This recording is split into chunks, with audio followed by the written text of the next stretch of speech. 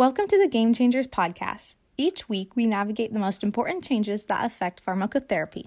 Plus, you can even earn pharmacy and medicine CE credit. We know you're busy, so let us bring the learning to you. Click on Claim CE credit in the show notes below. Now let's welcome our host, Jeff Wall, as he discusses this week's clinical practice game changer.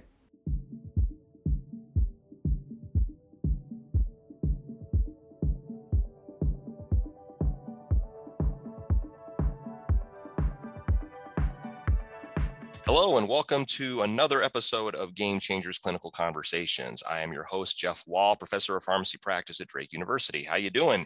I hope everything in your world's going okay. Hope you're having a good week. Whether you're a healthcare professional, a pharmacist, a prescriber, physician, anything, welcome to our program. Those of you who are frequent listeners know we try to do our best to talk about the latest issues in pharmacotherapy and how they affect boots on the ground practitioners. And if you're a new listener, hopefully you'll find it interesting and as importantly, something you can operationalize in your practice pretty quickly. So it's worth noting I'm a bit of a peruser of some of the Reddit thread and subscriptions, and we had a little bit of a shout out in the Reddit pharmacy. So I appreciate whoever shouted out to us. If you listen to us, thanks very much for that. We need all the good publicity we can get, so I really appreciate it. Today we are going to talk about something that has been all over the lay media the last couple of weeks, and as someone who's had kind of eye problems my whole life, I actually had to get old-fashioned hard contacts back when those were a thing. Back when I was about 9 years old, because my vision was so terrible. It was kind of interesting to read that big news flash that said FDA approves drugs for presbyopia, and I was like, wow, that's eye drops for a vision condition. That's not glaucoma. That's kind of interesting. And so digging into it and thought this is something that I suspect a lot of practitioners are going to get asked about, and so kind of talking about what it is and things along those lines. Presbyopia, of course, is something that I've also suffered as I've gotten older. Is just basically age-related blurry near vision. So remember that most of the U.S. population, most older adults basically start to lose accommodation as they get older, and they basically get difficulty with blurry nearsighted vision, which of course makes it difficult to read, difficult to do stuff on computers and things along those lines. It's very, very common, happens in a wide variety of patients. And of course, if you get to a certain age, almost everybody, even if they have perfect vision up to that point, will often end up having to buy reading glasses, or what everybody, I think in my world anyway, calls them cheaters, so you can cheat and read what you're going on. And you always carry them around your neck, or you carry them in a box, and you're continually losing them. And fortunately, they're not all that expensive to buy, but it is one of those things that is kind of a pain basically for as people get older. So I was very surprised and very interested that the FDA has actually approved a drug for this, approved an eye drop for this. And the trade name of the drug, of course, being the 21st century, it has to have a lot of action letters in it. So it's VUITY. And I was like, wow, this is terrific. And I look at it, and then I read that it's pilocarpine solution. And so for pharmacists and everyone, I was like, this is it. It's pilocarpine. We've had pilocarpine eye drops on the market for 60 years. So, I mean, what makes this any better, worse, different, stuff like that. So I was actually kind of surprised by that. I thought it'd be some brand new cool drug that, was cool technology and all that other stuff. And unfortunately, I was a bit disappointed at first to read that it was just essentially going to be pilocarpine 1.25% solution. So why would that work for nearsighted vision? Well, pilocarpine, of course, is a drug that was actually one of the oldest drugs first used for glaucoma back in the 1970s. So again, way long time ago. And so the drug works as basically a muscarinic receptor agonist. And so basically, in layman's terms, what that means is it just basically causes miosis. It basically causes the pupil to shrink.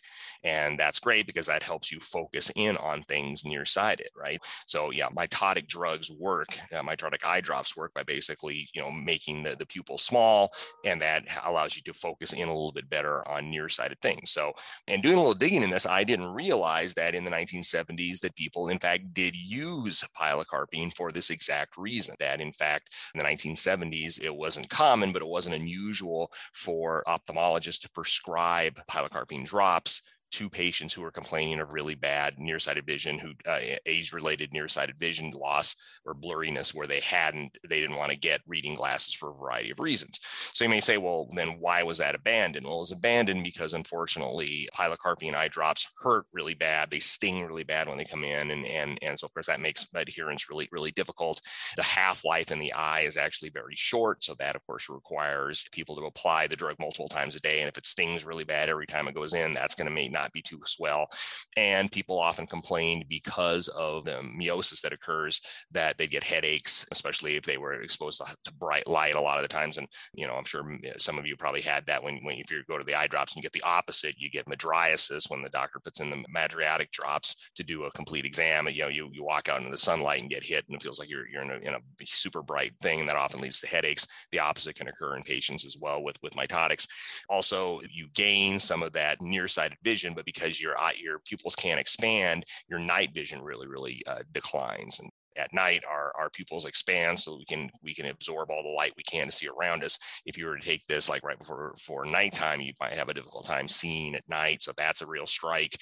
And there was actually some reports of pilocarpine used for this purpose, more so in higher concentrations than are what's being recommended here in the VUT eye drops, causing retinal detachment. So it was an interesting idea, but unfortunately in the 1970s, it was largely abandoned because of that and because the numerous side effects. So I have to admit, I was pretty disappointed when I saw, okay, so this VUT stuff is just basically a 60-year-old drug. So what allows it, is there any sort of advantage that goes on here? And so the company that makes it, which is Allergan, which makes a ton of eye drops, they do have a proprietary system that's called the PHAST system, or FAST. That's how it should be pronounced, PHAST system, which allows the drug to rapidly adjust to the physiologic pH of the tear film. And so the theory with that is that it not only will make it much less painful to put in because it decreases the sting that comes along with it, but there's the theory that it may improve efficacy, that may actually keep it lasting a little bit longer than having to give it multiple times a day. So that's the theory. And again, we don't know that for sure, but I think that is one of the things that FDA considered when they got the drug approved. So, even though it's an old drug, there is this FAST or PHAST technology that they dissolve the eye drops in, that at a minimum should at least make it less painful to put the eye drops in. So what's the data that we have that this drug works? So the clinical studies that got VUT pilocarpine drops approved by the FDA, unfortunately, have not been published in the peer-reviewed literature. So really all we have to go off of is the information at the CDER website for the FDA, and of course the information in the press releases from the company itself. So keep that in mind. That's what we all have to go off of. But basically, the drug was approved based on two phase 3 studies called Gemini 1 and Gemini 2. They evaluated, again, this pilocarpine eye drop for the treatment of presbyopia.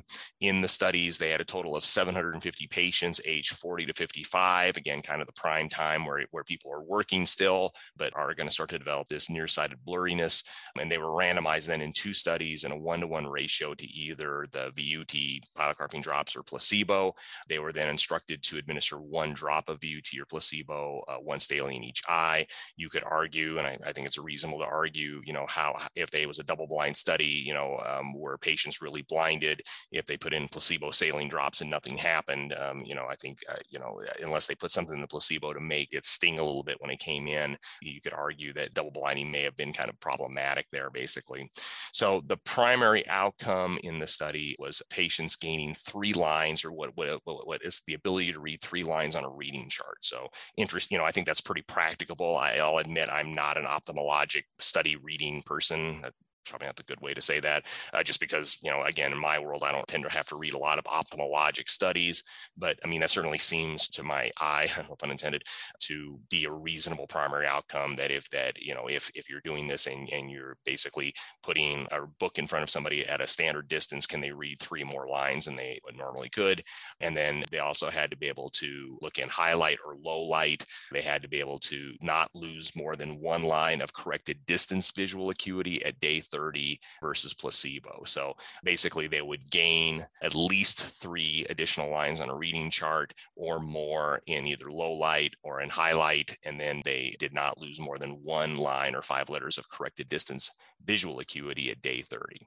So what they found, and again, I can't give you really good numbers just because, again, the studies themselves have not been published. Really, all we have to go off of is basically what's in the studies.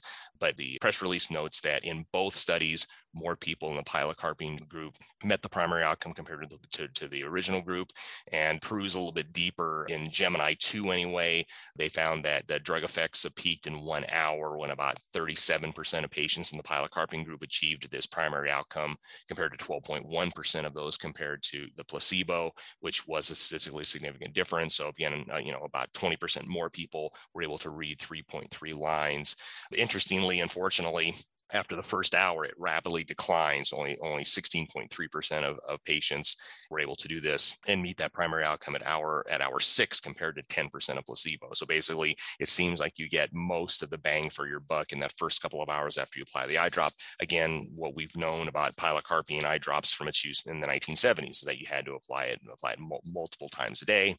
Again, we don't have a lot of detail on this, but both the FDA website and some other websites note that they also did a variety of questionnaires on the patients trying to see, how it helps their quality of life, what it helps with their coping behaviors.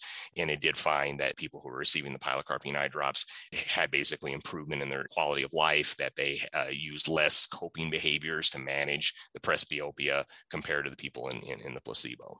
So again, I unfortunately don't have solid numbers to go off of. The studies haven't been published, anything along those lines. So that's the efficacy. Well, what about the safety? And of course, even though I'm sure generic pilocarpine eye drops are dirt cheap, you can bet this isn't. So what's the cost? Talking about, again, Vyuti, which is the pilocarpine eye drops that was just FDA approved, and the first eye drop, to my knowledge, FDA approved for presbyopia, or that nearsighted blurry vision that we almost all get as we pass age 40. So unfortunately, as I said before, we don't have the clinical trials to read, so I just have to kind of go off of what I found on the FDA website and other websites. But basically, the Gemini 1 and 2 study did find that at least for the first couple of hours, pilocarpine did seem to improve in at least a third of patients their ability to read at least 3 more lines than they would have before without any sort of vision correction. So that's I guess a good thing, and seems to be a reasonable outcome to me. But as I've mentioned, one of the reasons that pilocarpine was abandoned in the 70s for this is safety issues. And so what did they find in the study? Well, they actually found that unfortunately, even with this fast technology thing, there were more side effects in the pilocarpine group compared to placebo. 15% of patients who took pilocarpine reported headaches compared to 7% of placebo. They were mostly mild and transient. Conjugal hyperemia, so kind of red eye, and eye pain were also reported at higher rates compared to placebo. But it's worth noting that the numbers did seem to be lower than historical administration of pilocarpine. So apparently this technology does in fact cause less stinging sensation when adding it compared to the old versions of pilocarpine. It may also be that they're just using a relatively small concentration of pilocarpine that may play a role in that as well. So it seems like this fast technology thing is making it a better tolerated version of pilocarpine than previous versions, but we still have significant patients who are going to have some issues, and I think that's worth noting. It's also worth noting that in the package insert that warnings and precautions again talk about poor illumination, that patients should exercise caution in night driving, other hazardous occupations, and poor illumination, because again, there's a difficult ability to see in the dark when your pupil is constricted. And they do have even though it wasn't reported in the Gemini studies, they do have this warning of risk of retinal detachment, because again, retinal detachment was found with pilocarpine when it's used in the 1970s. Also, of course, the other thing, and this is pretty rare, but acute narrow angle glaucoma can be precipitated by pilocarpine or other drugs like it. Fortunately, that type of glaucoma is very rare, which is good because it can be sight threatening. But if someone had risks of developing acute narrow angle glaucoma or a history of acute narrow angle glaucoma, they obviously wouldn't be candidates for this medication. And I think that in the end, that's the reason why patients will have to have a pretty good ophthalmologic exam before they're even considered for this. And so this is not going to be the sort of thing. Now I find that I'm having a harder and harder time reading my computer every day. I can go down to Walgreens and they've got a big, huge rack of reading glasses, and I can just keep trying them on until I find one that seems to work pretty good for me, and they're pretty inexpensive. This will require a formal evaluation recommendation by an eye specialist, either an optometrist or an ophthalmologist, depending on the state you're in, and then they'll determine whether you're a candidate, and then of course then you get to pay for it. And generic pilocarpine drops are fairly inexpensive, as you might imagine. That is not going to be the case, though. I'll be honest, it wasn't as bad as I thought.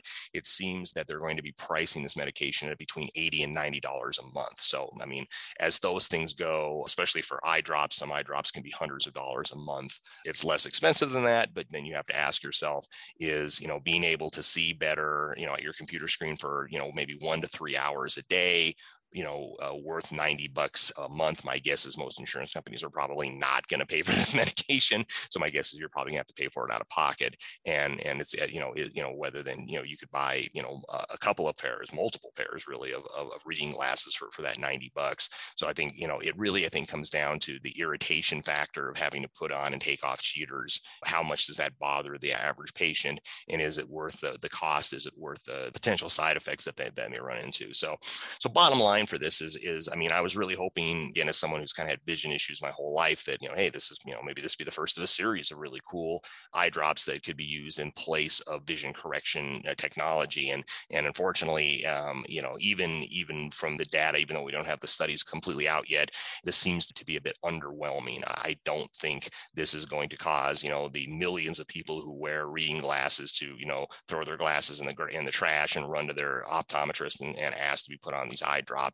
I don't think that they're going to find in many cases that the cost and the potential adverse effects are worth the not having to put on reading glasses for a couple of hours a day. So it'll be very interesting to see. It sounds like the company is also has further studies looking at multiple administrations of the drug to see if the effect can be more long lasting. But as of now, even though it is FDA approved and even though it isn't $1 million a month, I'm pretty skeptical that this is going to make any major change in a lot of patients who use reading glasses, in my opinion. So that's kind of my thoughts on that. And that does it for this episode of Game Changers. So not exactly the most life-threatening thing, but something that again, I think prescribers are probably going to get and pharmacists going to get a lot of questions about. So hope you liked the episode. We will see you next week. Until then, remember, time flies. I don't know where it's going, but the most important day is today. Take care.